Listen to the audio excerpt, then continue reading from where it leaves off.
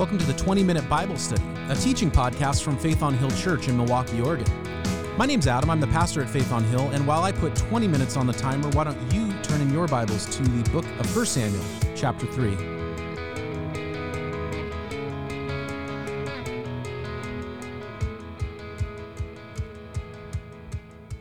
Well, Samuel, as we have already learned, was a young man who God had called to serve him. And we know this because it was a covenant that Samuel's mother, Hannah, had actually made with God. Samuel's mother could not have kids. There was all kinds of hurt and family strife over this. And so she said, God, if you would just let me have a son, I will dedicate him to you and he will serve you. And so God did. Hannah kept her part of the covenant. And when Samuel was old enough, he was left at the tabernacle to serve God. The tabernacle was the tent of meeting. It's sort of the RV version of the temple. And so he would live there with Eli, the high priest, and serve God. Chapter 3, verse 1 of 1 Samuel says, the boy Samuel ministered before the Lord under Eli. In those days, the word of the Lord was rare, and there were not many visions. Now, when we hear the phrase, the word of the Lord, most of us might think of the Bible, the word of God. And that is true. The Bible is God's word to people. It is the authoritative, final word that contains all that we need for salvation, for life and godliness. It is that word of God to us. But this idea of the word of the Lord, I believe still applies today, but certainly applied then. All that they had to that point really was the Torah, the first 5 books, and they probably would have had some other writings, maybe Job. It's thought that Samuel was kind of the main force behind putting together the books of Joshua and the Judges. But the word of the Lord, this idea is a prophetic word that God spoke to his people. And all through the book of Judges, which precedes the book of 1 Samuel, that's how it worked. That God would raise up prophets that would bring his word to the people. And so according to 1 Samuel chapter 3, this wasn't happening often. There were not many visions. There weren't many people who were speaking to the people on behalf of God. It's an interesting system that God had set up. There was a leader, Moses, Joshua, later on the kings, Saul and David and Solomon and so forth. There were the priests, and at this point in time, the high priest was Eli. And then there were the prophets. And we see them throughout the Old Testament, the people, the men and women who spoke to the people on behalf of God. They spoke to leaders on behalf of God. People like Nathan, Elijah, Jeremiah, Isaiah. And then there were some who were unknown. We don't know much about them. That just says there was a prophet in this town and he did this, and that was it. There weren't the famous ones like, Isaiah or Ezekiel or Daniel. But there weren't many. Now, it's interesting to me that after the ministry God has Samuel doing, it seems like there is a revival, not just in the hearts of people, but there is a revival in people using this prophetic ministry. And we'll get to that later in the book of 1 Samuel. But this is the spiritual condition of the time. Things are bad. We learned last time that the priests, the sons of the high priest Eli, were wicked men. They were corrupt. They were immoral. They were horrible leaders. They didn't serve the people. They didn't serve God. They didn't care at all about God. And there are definitely been times in the history of the church where the people in the office of leadership were not the actual leaders, where the people in the office of leadership were corrupt, were immoral. And so when somebody says, what about this in church history? I just say that just shows people being people. I look at the work of God, the work that God does. And in some of the darkest times of church history is where we see some of the greatest works of God. One night, verse 2, Eli, whose eyes were becoming so weak that he could barely see, was lying in his usual place, and the lamp of God had not yet gone out, and Samuel was lying down in the house of the Lord where the ark of God was. Then the Lord called to Samuel. Now, we spoke on, I recognize that there's one sort of podcast stream that Faith on Hill, our church, has, and we have the Sunday services, and then we have this podcast, the 20-minute Bible study, and then we have anything extra that comes out. It all comes out on this general Faith on Hill stream. But the last time we were together on, actually 2 times ago on a Sunday morning, we talked about hermeneutics. Hermeneutics is the method that we use to interpret or study the Bible. And there are different hermeneutics that are used. And some people might take verse 2 and verse 3 and 4, and they would look at it in sort of a allegorical or even what's sometimes called a typology hermeneutic. And they would say that this was a metaphor or a symbol of what the bigger picture was. The high priest, his eyes had grown dim and he was not seeing clearly. And it was late and he was asleep at the wheel. But the lamp of God had not yet gone out. And I think that's not the primary way that I want to interpret the Bible, and I'll get to that in a minute. But I think it is a way of interpreting the Bible that has validity. And so I want to stop and think about that for a minute. Think about that picture. And you can look in our own time, and you see leader after leader in the church who is corrupt, who is immoral. And you might say, oh my goodness, what is happening here? But the lamp of God has not gone out. In fact, something I was having a conversation with somebody who describes himself, there's a growing term called exvangelical, somebody who was an evangelical Christian and now no longer is. I was having a conversation with somebody and they were talking about all of these things going on. And I said, yeah, but you know who's pointed out the immorality or the corruption or the sin? The church. Well, what do you mean? That pastor was the one doing it. Yeah, but the pastor's not the church. The church is the people of God. So it is people in the church who have said, hey, that's not right. It's other leaders who have said, hey, that's not okay. I heard about a church in Houston, big church, and there is sin in the heart of their, documentable sin in the heart of their lead pastor.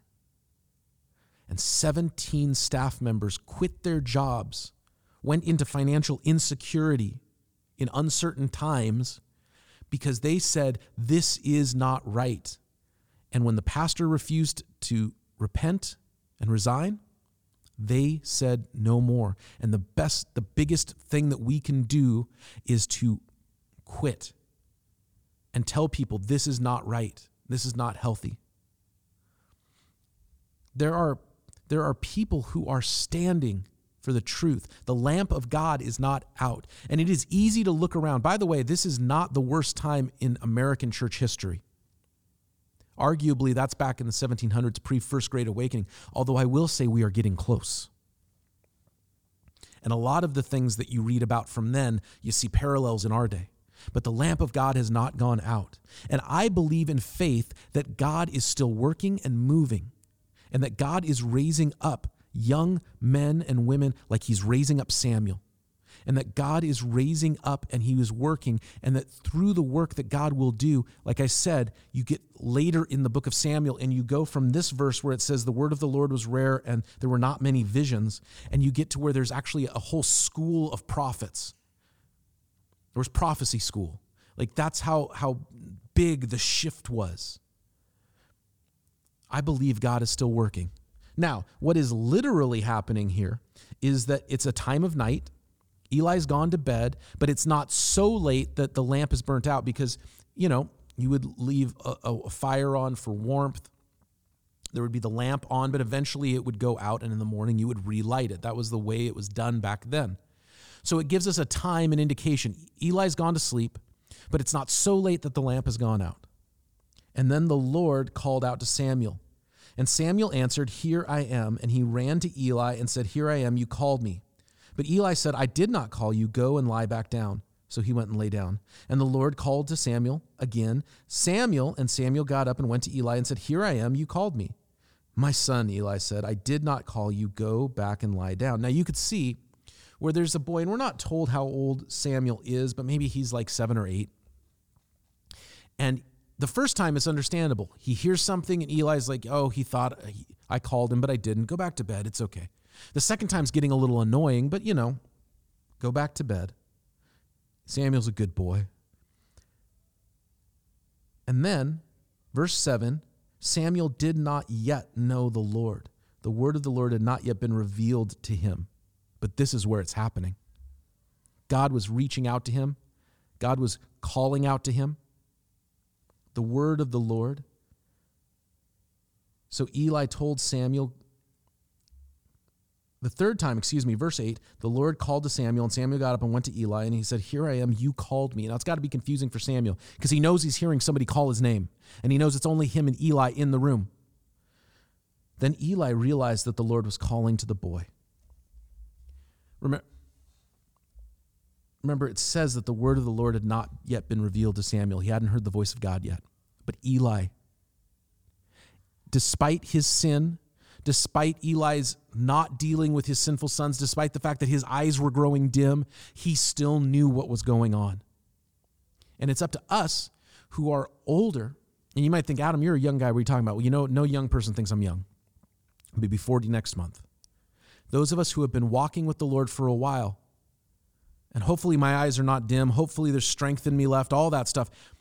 But as God works in the next generation, for those of us to recognize God's working here, and I can help. I'm not going to tell you how to follow God. God's speaking to you, but I can help give you some framework to understand what you're experiencing, because I've experienced it too.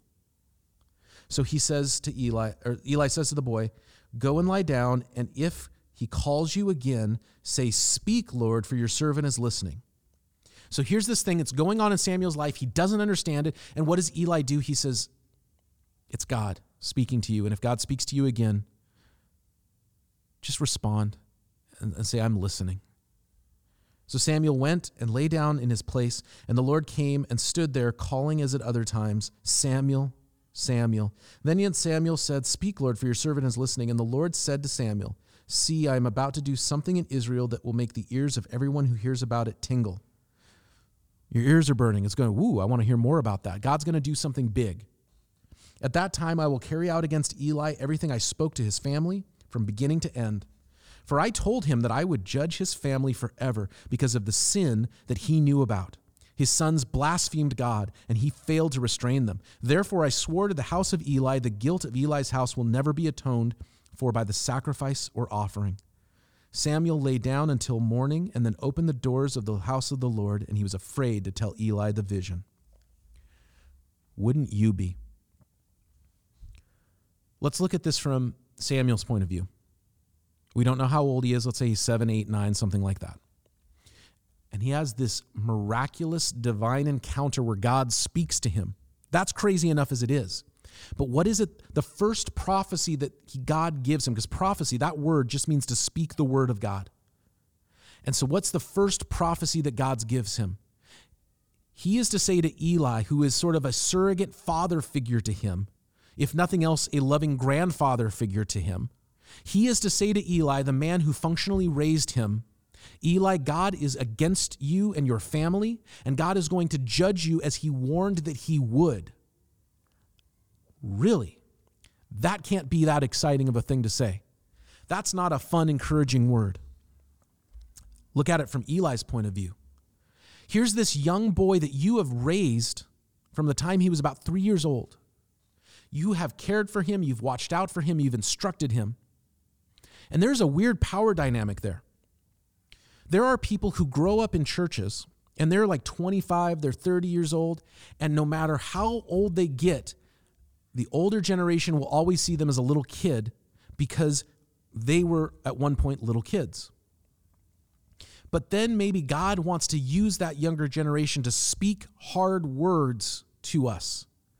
Will we listen? A couple weeks ago, I was on Sunday morning I was preaching, I said something and somebody had a question about it. And I said, I'm not saying whether this is the right thing or the wrong thing. What I'm saying is this is a question that a younger generation is asking of us. Are we going to listen to them? I'm not saying what the answer to that question is because I'm not convinced in my own mind one way or the other, but I know it's a question that the younger generation of the church is asking of us. And we can either dismiss them and say, whatever, kid, go away. Or we can say, is the Lord speaking to me? I mean, people love to quote that verse, out of the mouth of babes, right? The truth comes out of the mouth of a young child. Until it happens to us. What happens if our own children, either literally or metaphorically, speak God's truth to us? Will we listen? Now, conversely, as a young person, Eli was giving Samuel the framework to which he could experience God. And I think it's fair for those of us who are younger, because I'm in that middle ground, right? No young person thinks I'm old, but no old person thinks I'm young. And so, do I have the willingness to learn and listen? There are times when I go to the local pastor's meeting, and it tends to skew older for a couple different reasons, but it tends to skew older. And there are times I don't like the term okay boomer. I don't like that term at all. I think it's dismissive. I don't think it helps conversation. I think it's often disrespectful. At the same time, I understand the term. And there's times where in my heart I want to say that. And it's in those times where I'm sitting there and I have to pray, Lord, remove that from my heart so that I might have the humility to hear what you might be speaking to me.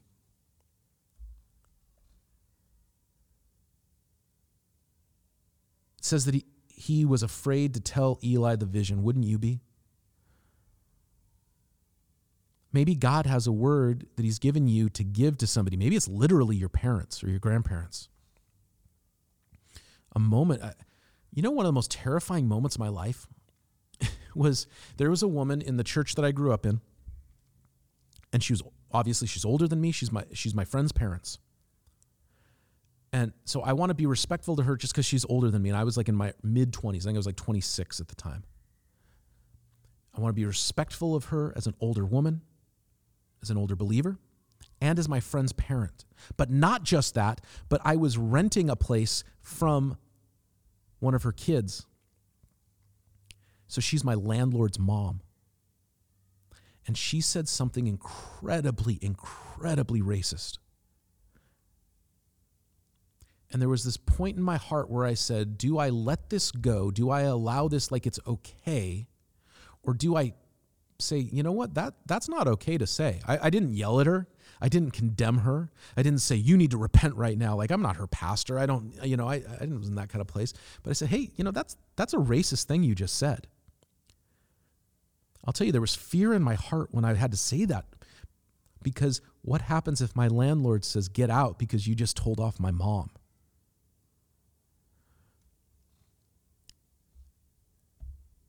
Verse 16, but Eli called to him and said, Samuel, my son. And Samuel answered, here I am. What was it he said to you? Eli asked. Do not hide it from me. May God deal with you, be it ever so severely, if you hide from me anything he told you. I think there's a desperation on Eli's part to hear from God. And so he's like, you got to tell me what it is. And he maybe even knows that it's not a good thing because God hasn't spoken to him for a long time. Why? Because Eli has not repented. When God spoke to him, he said, deal with your kids. Deal with the sin in your ministry. Deal with what's going on, and he didn't. So maybe he knows the reason God's not speaking to him is because he hasn't dealt with things. And then Eli said, he is the Lord. Verse 18. So Samuel told him everything, hiding nothing from him. He said everything that's going to happen. So Eli said, he is the Lord. Let him do what is good in his eyes. And the Lord was with Samuel as he grew, and let none of Samuel's words fall to the ground. And as all Israel from Dan to Beersheba recognized that Samuel was attested as a prophet of the Lord continued to appear at Shiloh, and there he revealed himself to Samuel through his word. And Samuel's words came to Israel. So, again, this is why I have hope. Even as things are growing dark, as feels like the lamp is about to go out, as Eli's sons continue in their sin, in their immorality, in their corruption, in their greed, the word of the Lord is with Samuel, and God is doing his work. And there's times where you can look around and you can say, is God's work failing? And I say, no, it is not. It might be shifting. It might be moving. It might no longer be Eli and his family that are doing the work, but God is still moving and working. And God has never stopped. And I have great hope for that. Well, as our time comes to an end, I want to say thank you for joining us again for another episode of the 20-Minute Bible Study. All of our social media is at Faith on Hill. New episodes are released on Apple Podcasts and Spotify. Video versions are available on our Facebook. And you can find audio versions on our website, faithonhill.com. My name's Adam. I'm the pastor here at Faith on Hill. We'll see you again next time for another episode of the 20-Minute Bible Study.